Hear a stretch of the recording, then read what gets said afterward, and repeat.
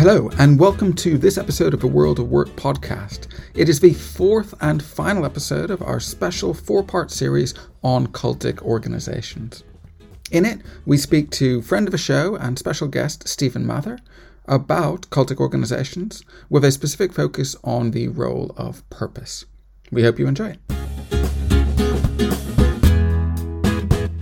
Hello and welcome to the podcast. This is another one of those tie-ins, those collaborations, and it's great to have Jane and James back to talk about, I suppose, cultic tendencies within business or businesses' tendency to operate in potentially cultic ways and how that might affect what we do. So great to have you back again.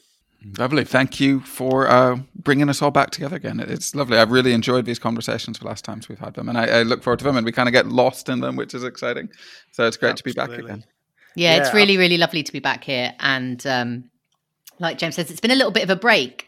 And it's amazing when you have a little bit of a break and those ideas are percolating, how often you look around you in your work and in the world and you're like, yeah. That's an interesting thing I've just seen there. And I know that I've spotted, and I think James got a couple of things to mention as well about this later on, but like spotted things that I'm like, before I probably would have passed me by blithely. And since our first couple of conversations, I'm like, not sure how I feel about that anymore. So yeah, lovely to be back. I think that's right. Whenever you start thinking about something, you spot it everywhere. In fact, that has a name, doesn't it? The Biedermeinhof effect, apparently. I'm so glad you pronounced that. I don't know if it's right, but yes, interesting stuff. Right, okay. Well, James, you're kind of leading our conversation today, so I'll hand over to you and let you kick off for us. Yeah, absolutely. Thank you. So we're building on some of the conversations we've had about these cultic practices, and today we're going to zoom in a little bit on the role of purpose. Purpose in the workplace, purpose in our lives, and that sort of intermeshing of the increase of purpose in our employment and in the work that we do. We just want to talk about it, explore it a little bit, and I just like to explore a little bit if there are any darker sides to it, anything just to be aware of in it. And I guess to kick off, I just want to acknowledge straight up that even talking about purpose and work is a bit of a privilege in itself. So as we've seen the change in narrative about purpose and work, we're very much talking about people who are able to search for purpose in their work and able to, look for more from their work. And a lot of people aren't in a position to do that as much as others. So many people are working to simply pay a bill and get some income and face into necessity. So we know it's a privileged place to be speaking about this, but it's still a really interesting space to be speaking about because there's so much, I guess, attention on it at the moment. And what I was going to do is I'd found a quote, and I just want to start off today with sharing a quote. If I can read a 80-word quote in one go, we'll see. Go for it. And then I've got some questions. So the quote's by an academic at the University of Michigan called Aaron Check. And the quote says, "According to my research, which draws on surveys and interviews with college students, graduates, and career coaches, more than 75% of college-educated workers believe that passion is an important factor in career decision-making. And 67% of them say they would prioritize meaningful work over job stability, high wages, and work-life balance. Believers in this idea trust that passion will inoculate them against the drudgery of working long hours on tasks that they have little personal connection to. For many, following their passion is not only a path to a good job, it is the key to a good life." So that's quite a big sort of summary statement there. And I just want to come in, I guess, with a big question, and I guess I'll come to you first, Stephen. How do you think having an increased sense of purpose affects individual employees, so individuals in the workplace, and maybe affect their performance or well-being or contribution to the workplace? I think this is a really relevant question for our discussion around cultic tendencies in the workplace, because it is something that cults are very, very good at doing. It's that they're very good at generating a sense of meaning and purpose. In fact, it's almost exemplary. If you ignore all the bad things, they are very, very good at creating this sense of meaning and purpose in the main. But I think, I think there is good evidence that workers. So if we're thinking just purely about normal employment now, I think there's a lot of good evidence that workers who feel that they are part of something, that they have a meaning, that they have a calling, if you like, to do something, do perform better. So, they tend to try harder. They are generally, if they're customer facing, they're more willing to go that extra mile for the customer. I think there's good evidence that increased sense of purpose in the job encourages better performance. And what do you think the impact it has on their well-being or their state of play, or that relationship they have with the employer in this instance is? Yeah, I think potentially it can be very positive. So long as your purpose is aligned to the organization's purpose, and this is obviously is the trick for organizations. I think so long as it is aligned, then there can be a sense that I actually love coming to work because I'm actually doing something that I find valuable in some way. In the podcast with Celine, we've talked about this concept of emotional labor, which is where I think that there might be just one of the many potential darker sides, if you like, within this idea of meaning and purpose. So, if you work in a care home, for instance, one of the things that the employer really wants is that you actually care about the residents in that care home. And of course, you're then expected to give more than just your labour and your skills and your work. You're actually being expected to give of yourself, your emotions. And that's that. On the face of it, that sounds really, really good and progressive, and I think it probably is.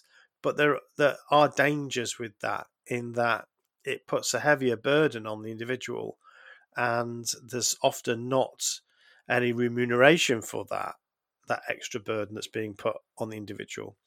So I think, it can be good, but there is this danger of emotional labour where people are being expected to go the extra mile in terms of their own emotions and their own self.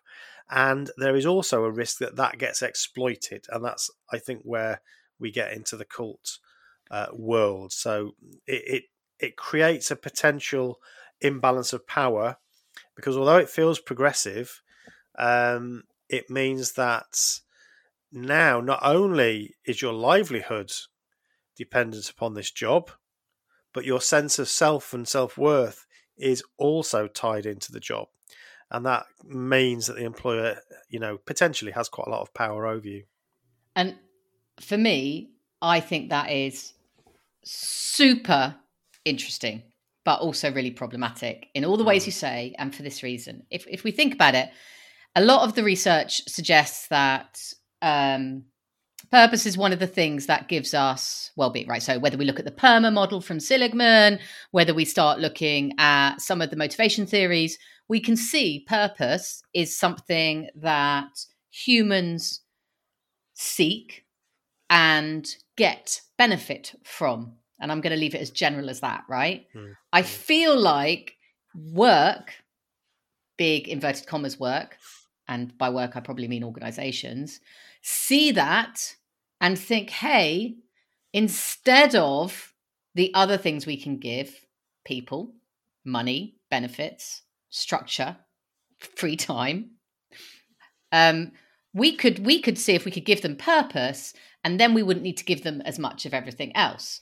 And I absolutely don't think, firstly, I don't think that's innately terrible to a distinct degree, nor do I think it's deliberate, and that's the intention for a lot of organizations. It's kind of evolved that way. But what I would say is that I think if there is like all things in life, right, there is a really fine line between doing that as one of multiple things you get from work and exploiting it such that you don't have to do the other things. So the example I will give you is UK organised labour action, right? So doctors historically have never striked in the UK, or very, very, very rare. I think they were part of the general strike and that was it in the 20s. And they certainly haven't striked in a walkout sense, right? And that is primarily because their purpose is drawn upon to say, no, you are a doctor first, and therefore you can't be responsible. Now, of course, I understand that's a really complex conversation, not straightforward, but I do see that narrative exploited by the government, which in the UK is the primary healthcare employer, in order to shape how doctors think about what they do and don't have as their rights and behavior. And it's like saying, oh, because your purpose is this, you don't deserve the same rights as everyone else. And I always think about, Stephen, we there was a piece of research on zookeepers that we saw in our very first week, right? Of our masters. And it was about how people in zoos, they don't get paid extra for going in on Christmas Day to feed the animals, but what are they going to do? Starve the animals? Exactly. No, they're not. And for me, I think we work a lot in the charity sector in the UK, and I feel like it's even more important as organisations to sense check that you're not drifting towards that cultic encouragement of purpose and obsessiveness about purpose, because you have a responsibility to make sure that your people are not feeling like that purpose overrides their fundamental human rights, I guess is what I'm saying. I think there's some lovely stuff in there. Some of the words you've used so far, I made a little note of some of them. Stephen, when you were speaking earlier, you spoke about people loving to carry on with their work, and that real sense of love is such a powerful word. And we've talked about deliberation, and we've talked about exploiting. So there's a lot of this intermeshing that's really in there. And I think there's something really interesting in this idea of creating something of value. Which is this sense of purpose. If that is a production process, that's a generative process where somebody is creating a usable good or a usable asset that is of value, and that value of that asset is to potentially the employee or the person doing the work, and it's potentially to the organization benefiting from that love of work as well. And for me, it really feels like there's something to be aware of in that division of benefits. So how do we manage that demarcation of who receives which aspect of those benefits? And I kind of would postulate that if an employer or organization were to receive too much of that benefit, then that would be unfair. And that's when we slip into that exploitative state. However, when we do it the other way, then it less so. But one last thing that was in my mind, and then I'll come back to both of you. I've seen you both speaking, ready to speak. When we were speaking about the doctors, I think that was a really interesting conversation. And one of the things that struck me is I think doctors go into their profession knowing in advance that the Hippocratic Oath is about service, and seeing it as a profession that's very much anchored in this underlying purpose, probably more than people perhaps going to work in a call center or wherever it happens to be. So I think there's something about that knowledge and transparency in the front of an employment experience that's important as well. Stephen, I kind of interrupted you there. Were you going to build on it?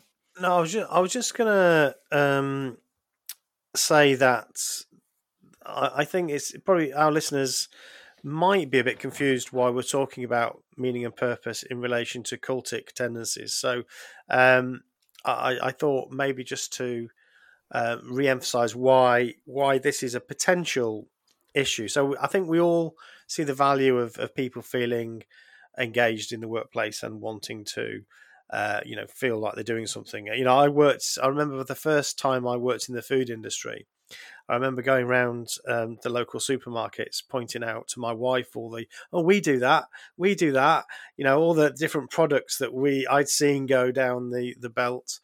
And I felt a little bit of pride, even though I actually didn't, I hadn't touched any of those products at all. I was in IT, but it just made me feel a bit proud. And I think that sort of thing, you can really see that there's value in that. And I've always wanted to, when I've worked with teams, I've wanted them to feel that sense of, even if it's only a ready meal that you're producing, there's something kind of nice about being able to see what you've done. So, okay, it's not a grand purpose, but it is something tangible that you've done. So what's the problem? And the answer is not, there isn't necessarily a problem, but there is something about cults that use that need for purpose, and they then exploit people. So a good example of that is groups, and the group I was a member of. For instance, building projects that would take a lot of effort, a lot of hours, a lot of time, a lot of energy and skills. A lot of those building projects that furthered the interest of the organisation were done through volunteer labour. And the only reason you would do that, you would stand on a brick chain, or you would climb up a roof and, suddenly become a roofer or a plumber or something. The only reason you would do that is because you felt you were contributing to something bigger than yourself, and it was something that you wanted to do because of the feeling of meaning and purpose of being part of this organisation. Of course, what happens then is that these properties are built and then they're sold, and the money for those properties are then raked in by the organisation and done with whatever they will. So the individuals within those groups don't see any benefit from those things. It's just the organisation. And I personally think that's an exploitative practice. There is a risk that some businesses have a similar model, and that's why I think we're talking about it in the same breath. I think that's really interesting, and that's really helpful for thinking about why we're talking about it. But I want to expand on that question a little bit, because I have seen lots of local community organisations in parts of both Manchester and London, two cities in the UK, where communities get together and they share their labour, and that labour may be for something that they then are going to enjoy, or that labour may be something that benefits someone else in the community. And I think indeed barn raising has been a huge thing in the US, where communities come together and help a family potentially get their house together. And I think, and I guess the reason I'm asking about this is because to what extent do you draw the line of saying, I am getting something from contributing to that because I'm getting a sense of contributing to the bigger picture, which we know is a motivating factor, right? Connection in self-determination theory, we feel connected to other people. So I'm getting something from that that's non-financial. And at what point does it become exploitative? Whether it's some of the organizations you talk about in terms of cultic practices, or whether it's a charity that is seeking people to help them build a allotment patch or develop an allotment patch for the local school. What's the difference do you think, and how do we draw the line between brilliant community activity and exploitative intervention?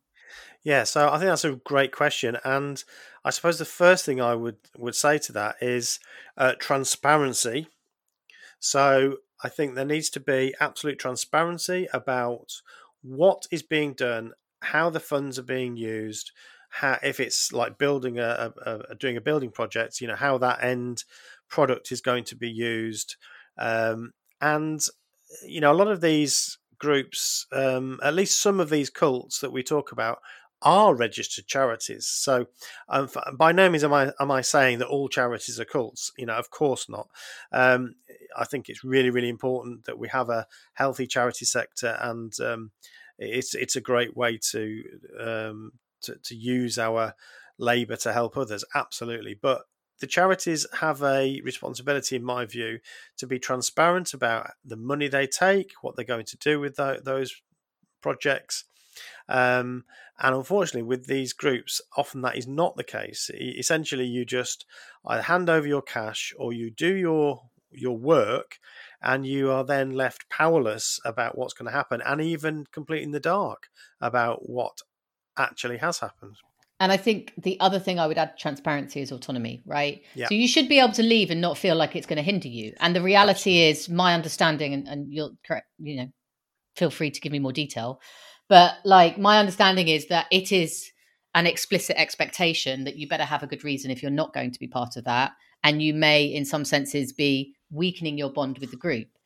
And I think it's really interesting because psychologically, in a small, like, I know someone who was involved in one of those projects and they stepped away, and definitely the bond with the group weakened. They were a little bit like, oh, well, they didn't get involved at the end. But the difference is it wasn't a formalized, organized, structured, well, you're no longer entitled to certain things because of that. And I think, I don't know, I feel like that importance of being able, having the free will to always step away and it not affecting any other part of your life feels important somehow. There's something that feels important to me within all this as well, and I can't quite put my finger on it, but I think it goes back to that sense of fairness of allocation of benefit generated. So if benefits are generated fairly, if benefits are generated and received fairly by the contributors and the organizers, then it kind of seems okay, right? If it feels like a bit of an equal exchange, then it feels okay, I believe. So volunteering is a great thing to do, provided somebody is not then significantly profiting disproportionately from my contribution in whatever format that happens to be. And I think trying to define that fair demarcation between who gets what, defining where that demarcation feels fair is a really hard thing to do. I was just going to come in with another quote again from Erin Check at the University of Michigan. And she says, "My research finds that employers prefer workers who find their jobs fulfilling precisely because passionate employees often provide additional uncompensated labor." And there are all kinds of words in there, right? So when she says uncompensated, for me, clearly that is a unfinancially compensated, but we could be generating something else in there. But that speaks to me slightly of an intent around this. What do you think the role is of that, or what would you reflect on that? Jane, you were about to say something. I think it's really interesting what she says, but I would be interested to know whether managers also like employees with purpose or who are motivated in that way, because they get less resistance from not just from an effort and an amount point of view, but from a perspective of like actually doing the work. So I think there's definitely a thing about, I don't know, I just feel like I'm really struggling with this whole area, because on the one hand, I feel like it's a very financial conversation is where it comes from. And I have massive concerns about exploitation from a financial point of view. And I think there's nothing, I'm a subscriber of Clement Attlee, then there's nothing that people can do for society more than pay their taxes happily. And there's nothing organizations can do more for society than pay their staff well. But at the same time, I think people do deserve the freedom to give more should they choose to. But I think they need to be well informed by that. And I think organizations need to be policed not to exploit it. And I don't know how you do that, because what struck me, James, is you said, well, we have to find a way to do that such that it's fair. And you acknowledge that's a very difficult thing. I'd go further. I don't think it's possible, because you know what I think about this. I don't think what's fair to you is what's fair to me. We have different understandings. And I think as humans, our ideas and understanding of fairness are very different. And therefore, if it's fair in the eyes of, well, I have the autonomy and the space and time, and I'm retired and I can give all of my labor for free. Is there anything wrong with that? I don't know. Question. Yeah, I think so. There's a couple of things I'd like to add. So I don't have an easy answer to that. I think it is, it's like a lot of these things. There's not a bright dividing line between exploitation and providing an opportunity for somebody to give of their labor for free if they want to. But I think there are some things that would sound alarm bells for me. So I've mentioned one of those in that, the power differential. So the people that are being expected to do all the giving of their labor for free, where do they sit within the organization? How much autonomy do they have? How much agency do they have? So you started, James, our discussion saying that it is a slightly privileged situation to be able to talk about purpose in the workplace. But if you can imagine a you don't have to imagine it. If we can observe an organisation that employs people on a minimum wage, or less, I was about to say, through some technicality that sometimes happens. If you can imagine an organisation like that, whilst I can see that the managers, the senior team, the senior managers might be expected to do extra, because it is part of their career, it's part of their project. But I have real concerns about the people at the bottom of that ladder still being expected to give more than they're being remunerated for because of a purpose. So, as an evil employer, stroke cult leader, I'm rubbing my hands together thinking, how can I get people to do extra work without paying them? I know I'll make them feel really good about it or feel bad for not doing it. So that's a manipulation for me. And whilst, you can always, I think there's always going to be muddy waters around this area, but I think there is a sniff test, there is a smell test around this that, I think there's some relevance in just saying, what does this actually look like? If it smells like exploitation and it sounds like exploitation, then let's call it what it is. And I think there are employers in the country and throughout the world who are exploiting their workforce. Now, maybe it's not a cult, but cults also do it. And the best way of exploiting people is when they do it happily. When the people you're exploiting actually do it with a smile on their face. And that's how cults operate. So this is all like hugely, hugely fascinating. We had the word in there, expected to give, and we talk about intent. And I think there very much is something about the sniff test. I feels like the sniff test is probably the best test we've got to deal with this because really it's so complex and impossible. Yeah. But as you were speaking, I was thinking about something else, which I think is difficult. If we want to move away a little bit from the risk of some of this, because like you, I believe that there is an intentional exploitation in some areas. I think we might need to think about the fact that some areas seem to be intrinsically more purpose-oriented for people than others. So we've talked already about the caring profession. We've talked about service professions. We've talked about animal professions. And I wonder if at a structural level within those industries, it's going to be really hard to fight away from potential exploitation because there's such an innate draw to this. So even if you are one organization that is trying to do things differently, potentially your pricing structures mean that you cannot raise your prices to provide a fair exchange for the people working there because other people in other areas are absorbing that benefit of a purpose in terms of lowering the prices. So it feels like there could be this sort of structural challenge around areas that are particularly prone to high levels of a sense of purpose for individuals. I think that's right, and for me that then behooves the managers of those organisations to be aware of that potential.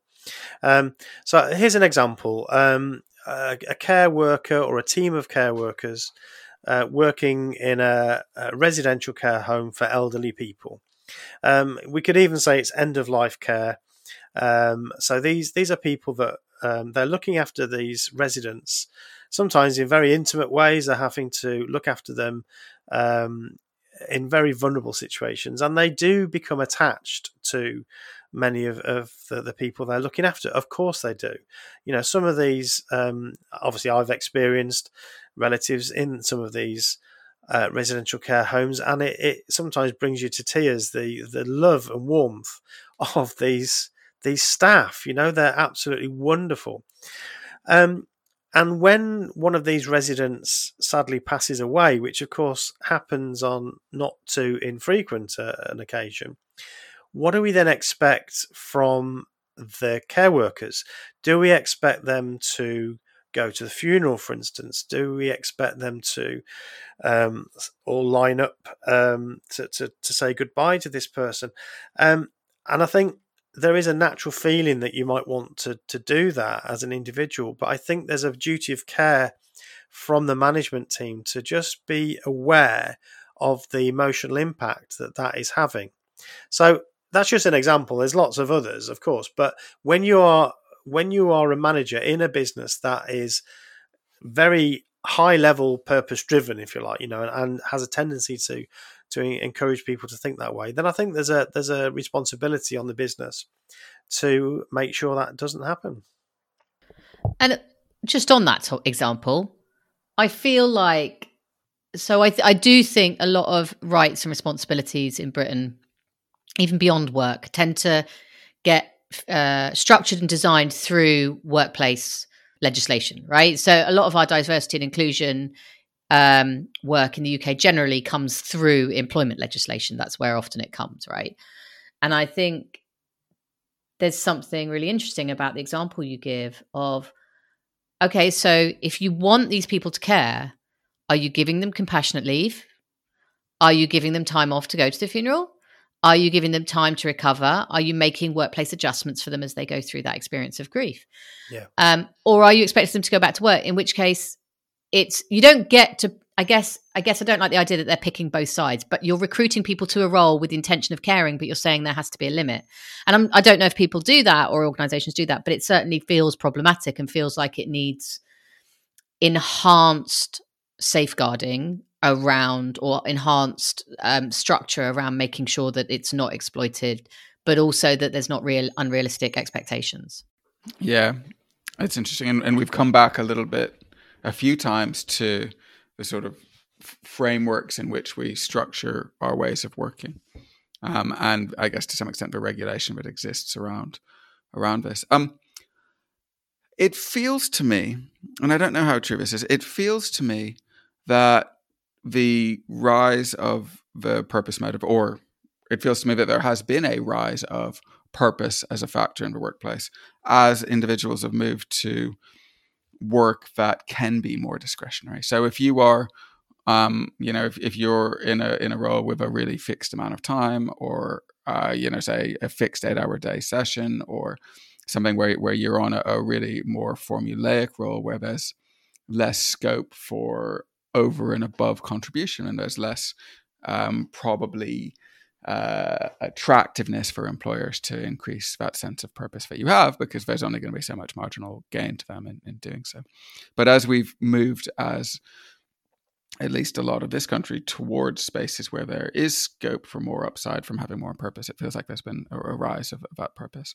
And again, just thinking about what you've said, I wonder if in the past, things like wealth and wealth accumulation were core motivators, or potentially core motivators for some individuals, along with stability in the workplace. It feels like if we've got to a stage where a lot of people have had some of those needs met, we're looking for ways to differentiate ourselves and celebrate our own levels of achievement in the world. And I sometimes wonder if having that sense of purpose becomes a bit of a competitive good in itself.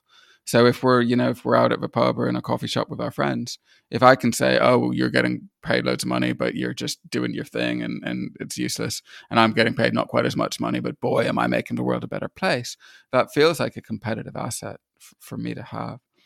What's your view on that? Do you think we're sort of moving to like a competitive have-not world of purpose? We're keying in here to a fundamental, I believe, a fundamental need, which is that you feel that you have some purpose. His name escapes me now. Very famous psychoanalyst who was a concentration camp survivor. Yeah, Viktor Frankl. Viktor Frankl, that's it. Yeah. And I do subscribe to that. I think that it's a very natural human instinct, and not everybody expresses that in the same way, but I think we do have a feeling that we want to find some sort of meaning and purpose. That could be around our families, it could be around our profession, it could be around our job, but we're all looking for something to say, yeah, this is my meaning and purpose. So I think that's a natural feeling, and yes, potentially the workplace can provide an opportunity to find that.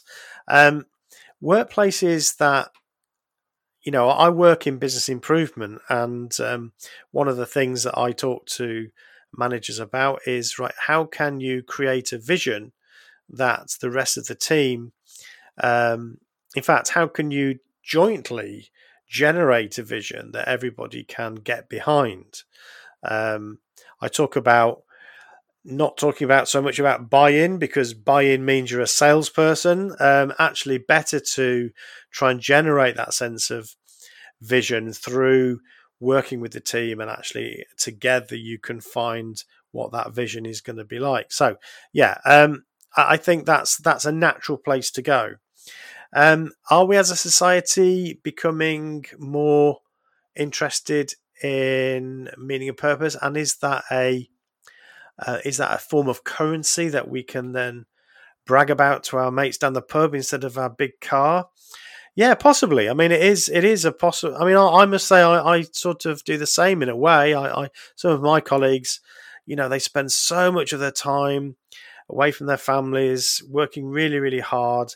They've got a bigger house than me. They've got newer cars and motorbikes and boys' toys and so on. But I always say to them, that I'm really happy doing what I'm doing. I have a podcast that doesn't give me any money at all. So, talk about being exploited. I'm exploiting myself in many respects.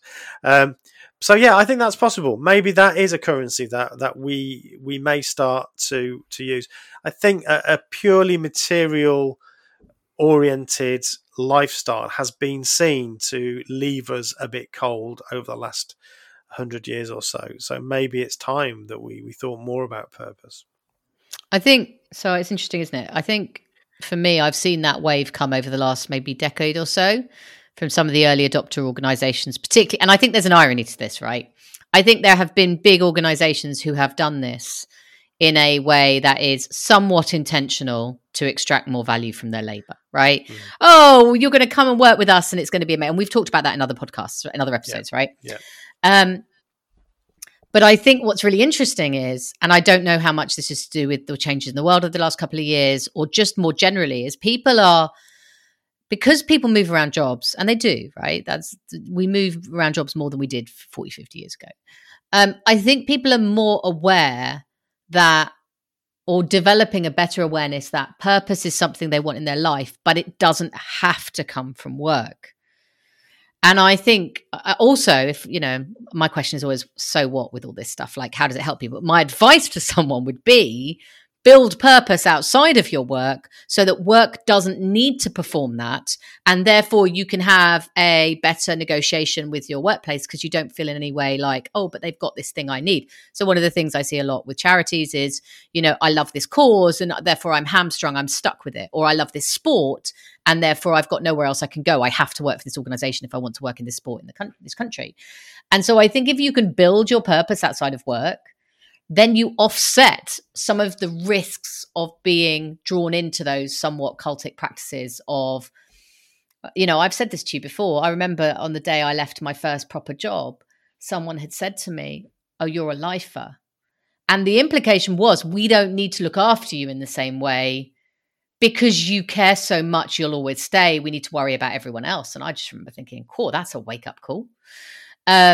And I think there's something that, I guess, to people, build your purpose outside of work, and then you don't have to rely on work to give it to you, and you can just have a fair exchange of labor for money and benefits. But also to people employing, if you want to be, I guess, ethical, I don't want to use this word because ethical means so many things to different people. But from my perspective, if you want to be ethical, absolutely give people opportunities to purpose, but support them to find purpose beyond their work and maintain it. So don't dwindle their work-life balance to the level where they lose all outside relationships, such that they're effectively suffering some of the same challenges you've described in other episodes from a cult, right? Which is that they've got nowhere else to go and no other support of emotional support. Yeah, I think that's really, really good. I really like that. It's a very practical bit of advice, it feels to me. I mean, the other thing that just struck me there was if you're in a job where you are learning, you feel like it's a vocation, you are developing, and you are you feel that your purpose is tied to your profession, whatever that might be, that's one thing. If you feel that it's completely tied to that particular organization, then that's another, isn't it? So as a development person, as a trainer, as a coach and so on, I might think, well, that's my purpose. I want to help people, to develop people. It's all about development. It's all about improving things. That's who I am. If I lose a contract or if I get made redundant from one business, my whole world hasn't collapsed because I can just look for another role that allows me to fulfill that. If I work for WeWork, who are telling me that, or used to tell me, I think they've changed a bit now, but if I work for the old WeWork, who are telling me that they're going to change the world, and only through WeWork is this possible, then if I get made redundant from that, I'm devastated because I've just lost my meaning and purpose. And that, in a way, is exactly the way cults work. Because if you leave that cult, that's it. You don't have any opportunities anymore. What you've learned in that cult isn't transferable to another church or another group. You're done. And that's the problem. And I think, I can't remember the company, and I'm not going to call them out, but one of the very, very, very, very large international tech firms, the ones we're talking about. Yeah. I remember reading stories that if you left that company, no one was allowed to talk to you, right? Particularly if you left for a competitor. Right? This is shunning, isn't it? It's literally shunning. And I think one of the really interesting things is James and I were talking about supporting organizations to get better at saying goodbye to people. So being more celebratory of someone's time with an organization.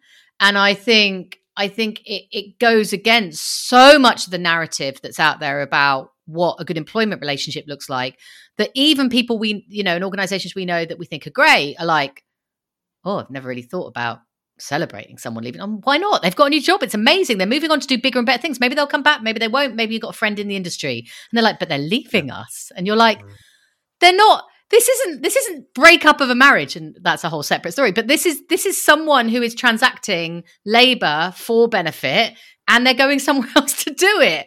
And you need to, we need to get better at making those transitions. And it struck me, the idea of encouraging if nothing was going to set alarm bells off to me in an organization more, it would be my boss saying, oh, Ali's leaving next week. You're not allowed to talk to him anymore because he's going to the opposition.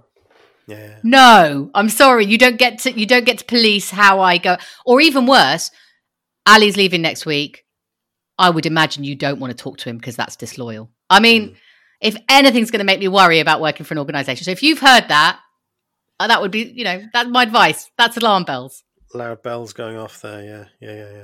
Yeah. Well, as we kind of start to move towards the end of this conversation, it'd be good to hear from you both, whether you've got any thoughts of other kind of watch out signs that might exist in an organization, in somebody's experience of work, that would indicate that maybe purpose is being potentially a bit exploited. What are some of the things that you could make your nose wrinkle at the sniff test of exploitability? So it's perhaps not a practical example, but I'll try and think of that as I'm talking about this. But I used to think of transactional relationships between businesses and their teams as really, we want to move on from that, don't we? We don't want transactional relationships. We want transformational relationships. That's how we should be thinking.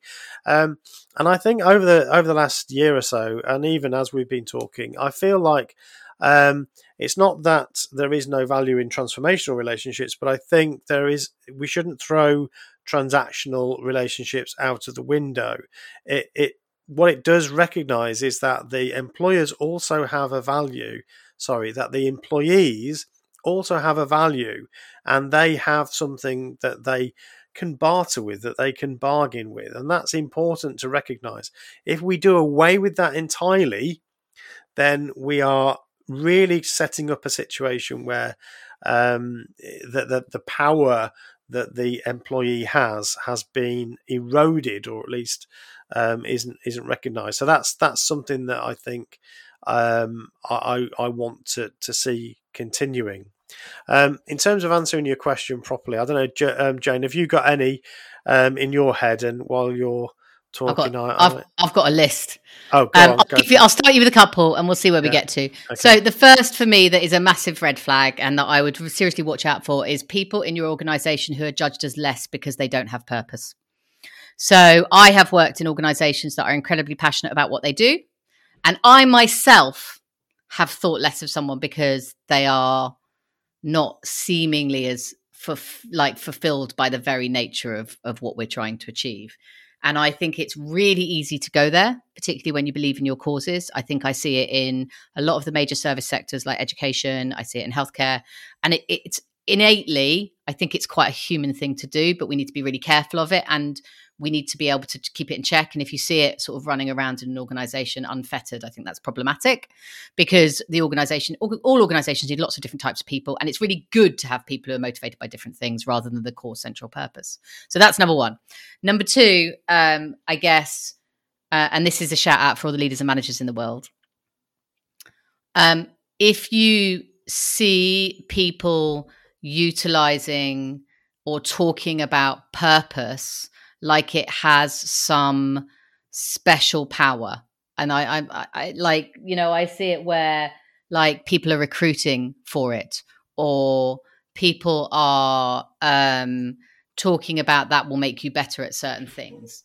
And I'm not, firstly, I'm not sure on the evidence of what it makes you better at from the actual workplace, but I would be worried if it was talked about in that way. And then I'll give you one more, which I think is for me really, really important around like can lead organizations towards a bad place if we're not careful. And that is when the person who has more purpose consistently is doing more than everyone else. And that's okay in the eyes of the organization. That is problematic for me. So kind of different sides of the coin, depending on whether you're the person with or without the purpose. Both of those things would worry me. The one that springs to mind for me is grandiosity. So I think our grandiose claims of management and the organisation themselves, I've become so intolerant of all of that. And I also think, so of course you want your organisation to be proud of its achievements. And I don't have a problem with organizations saying we're the number one in this sector, we're the best. And that's great. I've fine. I have no problem with that. But I keep coming back to this idea that this organization is going to change the world. This is a revolutionary, transformational mission that we're on. I think these are grandiose claims that we need to, it's a red flag for me. Grandiose claims. Can I ask a quick question? It's just occurred to me. I think you're 100% right about the grandiosity. Does this mean that really, should we be thinking about language like vision and mission in strategies and thinking that's problematic or potentially could be problematic? I don't personally have a problem with that. I think all a vision is an imagining of what the future might hold. So that's cool. Your vision could be, for me, to be the third best manufacturer of socks. That's fine to me. That's your vision. That's what you're aiming for. And I think we could all get behind that, quite frankly. So vision's great. Goals to achieve those aims, that vision. I don't have a problem with any of that. I think it's the grandiosity of it that worries me. That even organizations that are doing amazing things, they have a limit to what they can achieve. There is a feeling sometimes that you can get swept away with this belief that we can achieve anything here, anything we put our mind to. So in some respects that's laudable, but I think if you're being attracted to an organization that says, we're more than just an employer, we're a way of life. We are a way for you to find meaning and purpose, and sometimes that is almost explicitly claimed.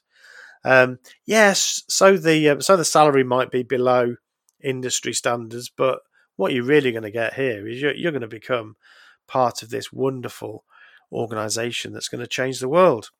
I just feel that's that is definitely a red flag.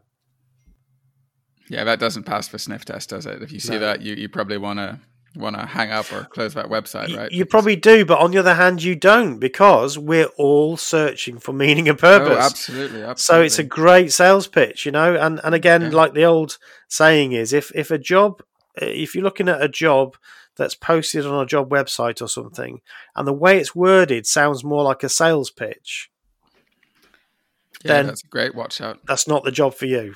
Well, I think there's a couple of things in there that are really interesting. One is, I think that that a lot of this kind of practice comes from sales and marketing research, right? So when we think about things like Cialdini's persuasion and that research, it came from a place of marketing, right? That it came from a background of thinking about how do we encourage people to do things in different ways, which is problematic in itself.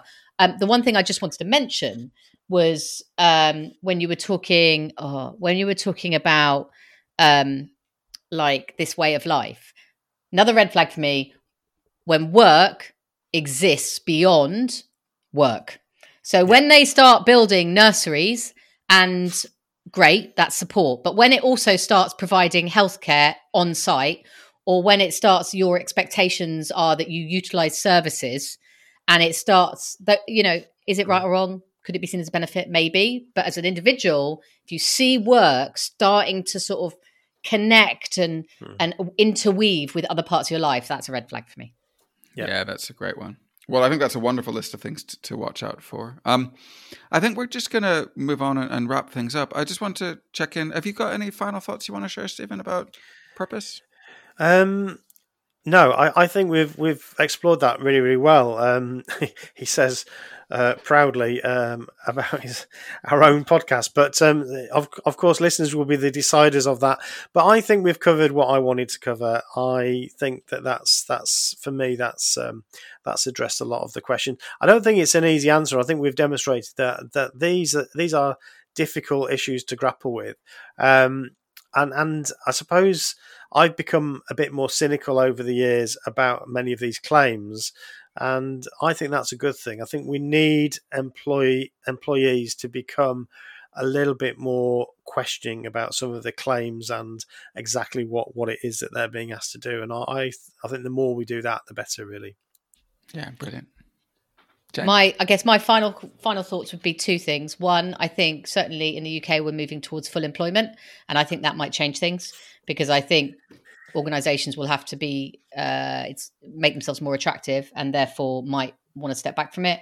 And the other thing is that I think we have a generation entering the workforce that have lived and breathed marketing and behaviour change, social media, and I think they will be much more savvy because they have been bred to spot holes, flaws, errors, over-promising, etc. So, and they've probably all been burnt by it sort of in their sort of teenage years. So I think that'll be interesting to see how that changes.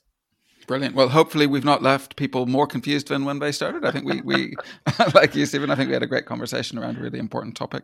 And I think, as ever, increasing awareness, knowing that these things are out there, and navigating your own path in your career through these, weighing up what you generate from having purpose with what you feel you give as a result of having purpose is important. And I don't think there's one right answer for anyone, as we've said. I think each of us have to walk that line of what's right for us, and we can all do that to different levels and extents, and create great careers for ourselves. So I think that's it from me. Stephen? Absolutely. Yeah, I just wanted to sort of say to completely tail the conversations, really. This is the fourth and for now final podcast in this mini series. So we've talked about a variety of different things, from introducing the whole subject of cults to management and purpose and so on. So we've covered quite a lot of ground.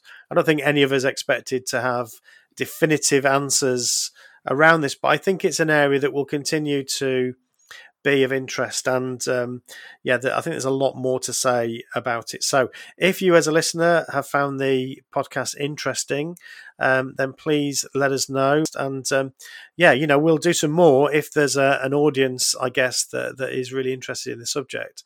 But I just want to say thank you so much, Jane and James, for a really interesting conversation, a set of conversations. Brilliant, and thank you. It's been super fun. Bye, everyone.